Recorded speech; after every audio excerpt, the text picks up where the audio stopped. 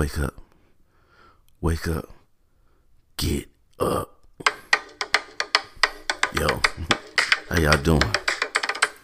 I hope you're having a good day. I hope you're feeling well. I hope you're ready to get out there and get shit done.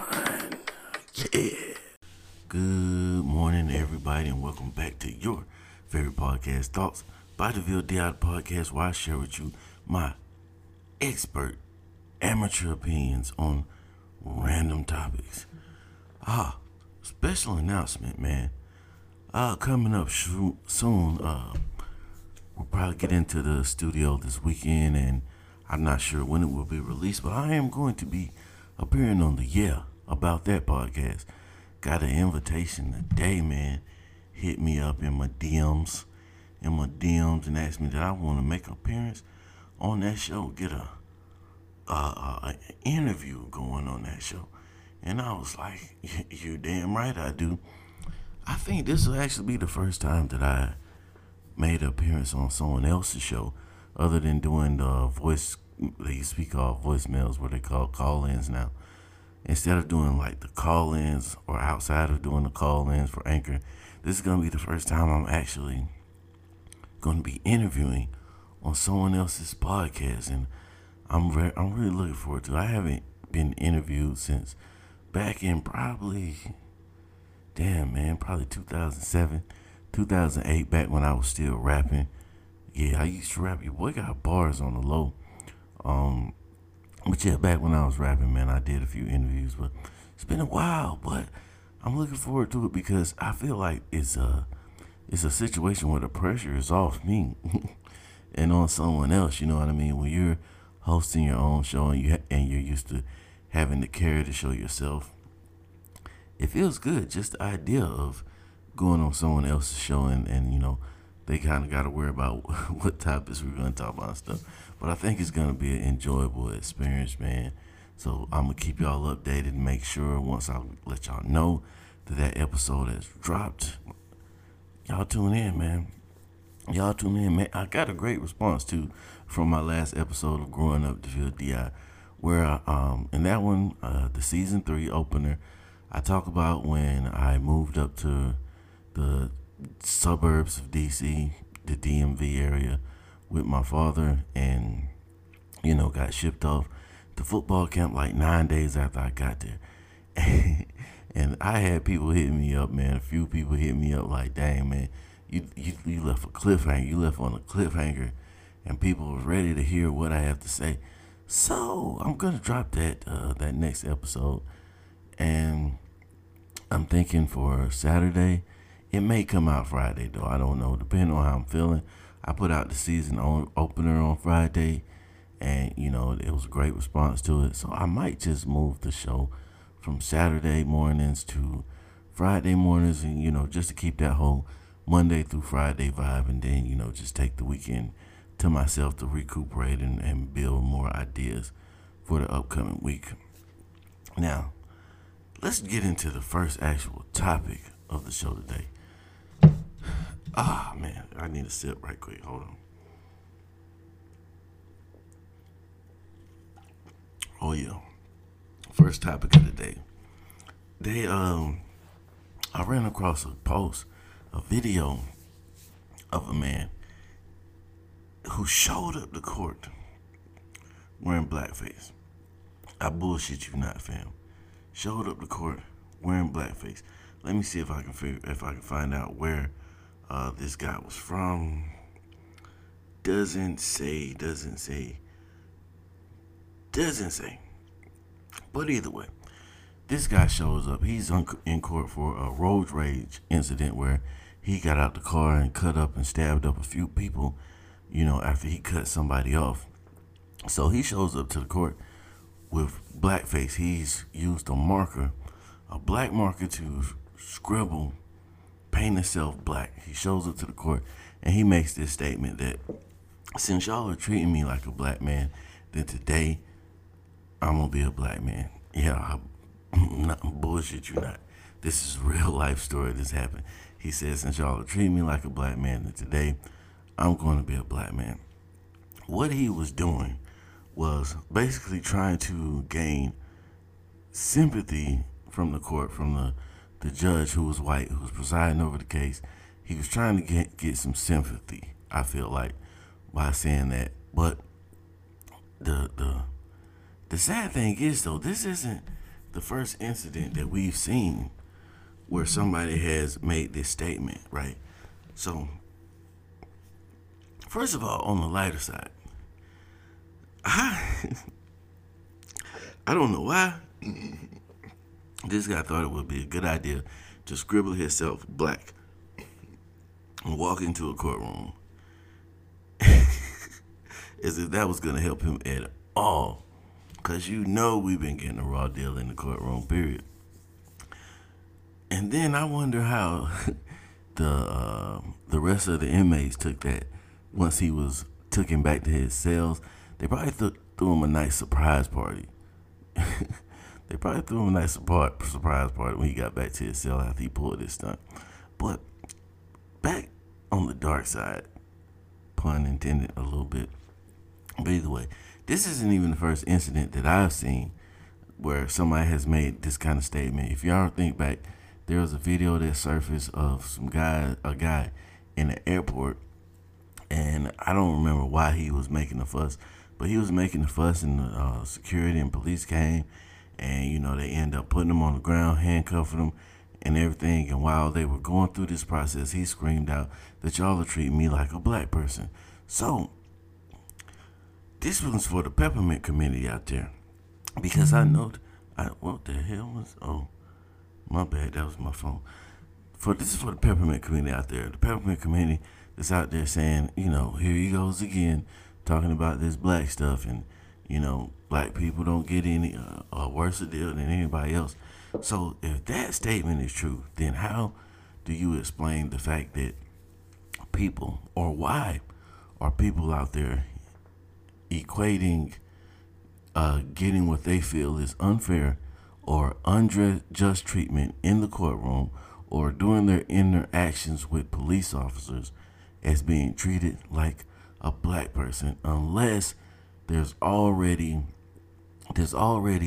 the thought, the conception in your head that black people get treated unjustly and unfairly in courtrooms and by police officers when they are approached in the public. There has to be lying somewhere in the subconscious, or maybe even the conscious mind of the people that are making these statements. So that leads me to believe that there are more people out there who feel this way, which leads me to believe that you have to eventually face the truth that these things are going on, because there's just as many, if not more, people who will fight you up and down if you try to bring up the argument that black people get treated differently when approached by police officers or in courtrooms with their sentences. There are people who will fight you tooth and nail about that. But then at the same time, you got people who, when they get treated unjustly, they say, well, you treat me like a black person. So that means these people believe that they should be treated differently than a black person when it comes to the law. So why? If somebody answer that, why do they feel like they should be treated differently? Now, we all know why, because, there are people out there who feel that black people are lesser of people, or that black people are inherently more violent or inherently criminals, basically, so they get what they deserve. But enough about that. I don't want to talk about that anymore. That's just something to plant a seed for people to think about, because I feel that there's a need for us to have these conversations, and ignoring things like this, or trying, pulling that whole get over it tactic that a lot of people like to pull when you bring up these type of information, is not going to get us anywhere. For us to get, when you go to AA, if you've ever been to AA, or you've even just watched the AA commercial, then they say things like the first step in getting over the problem is admitting you have a problem. And back when I was a little boy and I used to watch G.I. Joe, G.I. Joe used to tell me that knowing is half the battle. So now that you know, and what's that other statement? If you knew better, you do better. So now that you've listened to your boy DeVille Di, and maybe I've sparked a little bit of something in you to help you, just accept the fact that there are differences in the way that people, black and brown people, and even some white people, because you ever notice that when you start to get down into the poorer sections of the white community, there's a certain stigma that comes along with that too. There's definitely a stigma that comes along with that too, and there's a certain amount of mistreatment for them that comes for them with that. So, until we all together admit that people of different nationalities and creeds, for reasons due to like race and sometimes even just classism, get treated differently in the same circumstances. How about that? Well, enough of that. We're gonna take a short break and then we'll get right back to it.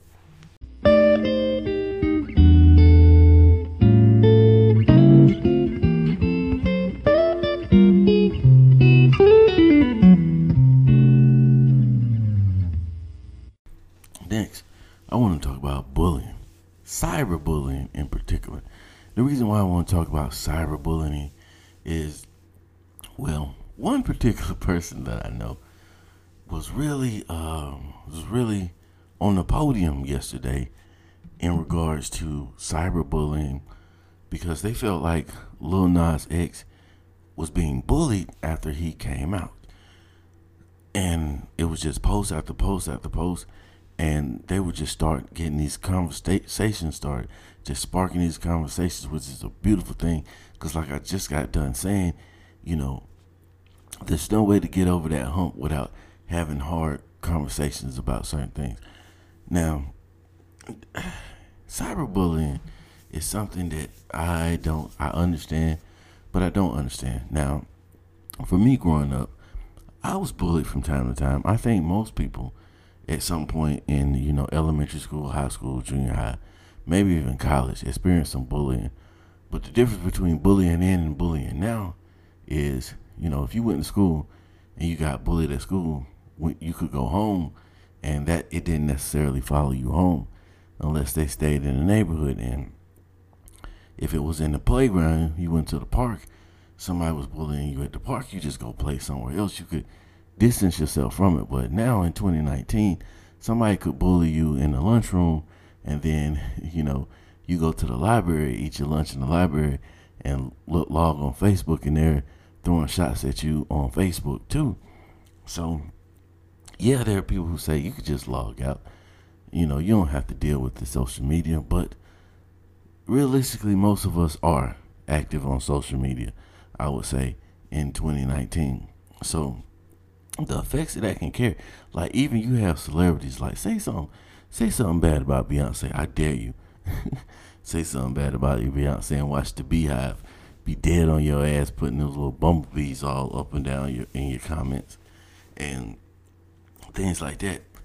So my thing was, though, I didn't necessarily see anywhere where Lil Nas X particularly was being bullied. I saw a lot of people cracking jokes on him. I saw him getting heavily roasted. He was getting heavily seasoned. The boy was getting barbecued. He was getting cooked all day yesterday. I even saw him on Twitter say, the next person say something disrespectful to me, I'm going to kiss him. So he was even making light of the situation, And there's a difference. There's a difference between bullying somebody and roasting somebody. And I feel, for this, just talk about this particular situation with Lil Nas X. Not even Lil Nas X, just these the LGBTQ, I think I said that right, communities. And if you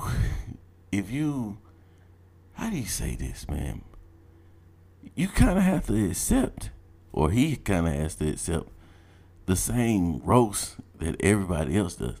Because let's say Kevin Hart does something goofy, internet's gonna tear his ass up. Uh, Kevin Durant, internet lights his ass up. Anytime somebody, a public figure, does anything that can be turned into a joke, it will be turned into a joke. If you think back when Kevin Hart got caught up in the whole cheating thing and the video came out and all that, they ate his ass up for weeks. When Tekashi got locked up, they ate his ass up for weeks. It's part of being a public figure. And I think that's a little bit different from bullying, because I hate to say it, but people of a certain stature probably shouldn't be paying attention to what people on the internet are saying about them anyway, because I'm pretty sure that before he came out, there were still people that was roasting his ass just because of them cowboy outfits that he's wearing. The chick, Meg, what's the rapper chick? Meg Thee Stallion. I saw somebody flaming her ass because she's always got on a cowboy outfit, cowboy hat, some stirrups or something, just something cowboy related. And I'm guessing that's because she's from Texas. She's giving that whole, trying to bring that whole I'm from Texas vibe with her. But everybody gets their ass ate alive on the internet. Especially, look, me and my circle, flame your ass. My homeboy just got flamed for like a whole day because another partner took several pictures of him and photoshopped, edited his forehead to be just stupidly big. He was looking like Roger from American Dad. This dude had the forehead of a damn Ninja Turtle. You see how big that Ninja Turtle, Michelangelo, Leonardo, that big ass forehead, flamed his ass. So I think there's a certain amount of just healthy poking fun at people that goes on especially on the internet. Now, it's different when you're saying things that are hurtful. You're saying things that are intentionally trying to bother people or hurt people's feelings. I had this talk with the girls yesterday, day before yesterday. We were coming from the movies. We just seen the movie Shazam, and we were just talking about school and stuff. And I was telling them about some things that was going on when I was in school, and I was like, yeah. And even they, one's 15 and one's 11. Both of them already understand that roasting is just roasting. Is done for the hell of it. It's done for the fun of it. It's not meant to hurt anybody's feelings. And I was telling them, I was like, yeah, I was that kid that didn't quite get roasting at first, so I wasn't good at it. So when people would make jokes about me, I'd just say mean things back, and I ended up getting into a lot of fights because of that. You know, somebody would be picking at my shoes, saying I got bobos or something, and then I'll say something like, well, your mama smokes crack, and I'll know for a fact that their mama does smoke crack. And that's like, and when the whole crowd just like, ooh, you know what I mean? Everybody just stops laughing. It's like, ooh, because you said you said something that just was a little too harsh. And that's that fine line that you have to dangle. But at the end of the day, with cyberbullying, I mean, it does happen. I'm pretty sure it does happen. You know, because people can make fake accounts, anonymous accounts, and just bother you from all different sides and all different angles. And it's kind of harder to get away from, because you block one account, they can just create another account if they're really that into just getting on your nerves and bullying you. But yeah, man, leave people the hell alone. Letting people live their lives. You know, because one of these people, a lot of people don't realize is, or don't take into consideration, is that a lot of times you do all this online, and you have to realize that one day you might bump into this person in real life, and you don't have no control over how a person reacts to something that you said online. Don't let Instagram get your ass kicked. You feel me? But enough about that. Y'all didn't come here for that. Y'all came here for some discipline, and that's exactly what I'm going to give you. So the discipline for today is taken from a great book that I've read, and you guys have probably read or probably have dabbled in it at least a little bit, The 48 Laws of Power. So the discipline of the day is be disciplined enough to know when to not outshine the king. And what I mean by not outshining the king is to be wary about drawing too much attention and recognition to yourself. Because a lot of times the people who are in positions of power and in positions of authority, they have a lust or a desire for recognition. So they'll take exception to you being the one getting the recognition out instead of them. So let me explain a little bit. I'm not going to read from the book, but just to give you a paraphrase of one of the examples given in the book. So there was a guy who was commissioned by a king or emperor or something like that to put together this event for him. So the guy goes all out putting this event together. And in his head, he's thinking, I'm going to make this event pop so hard that everybody's just going to be all in awe of the king, and that's going to win me the king's favor, right? But what had happened, all right, so boom. I always want to say that. All right, so boom. What had happened was, when everybody came to the party was just so extravagant. It was popping, it was lit. But everybody was giving recognition to the guy who put the party together and telling him about what a great job he did putting this party together. It's so extravagant. It's beautiful. You picked the great foods and da-da-da. And the whole time he's trying to divert the attention from himself back to the king. Oh, yes, this was all done in honor of the king. All this was done in praise of the king. He's a great king. And da-da-da-da. But the people is like, nah, fuck that. You put this shit together. This shit is lit. And the king took exception to that, and he had him executed. Don't remember if he cut his head off or had him hanged or whatever.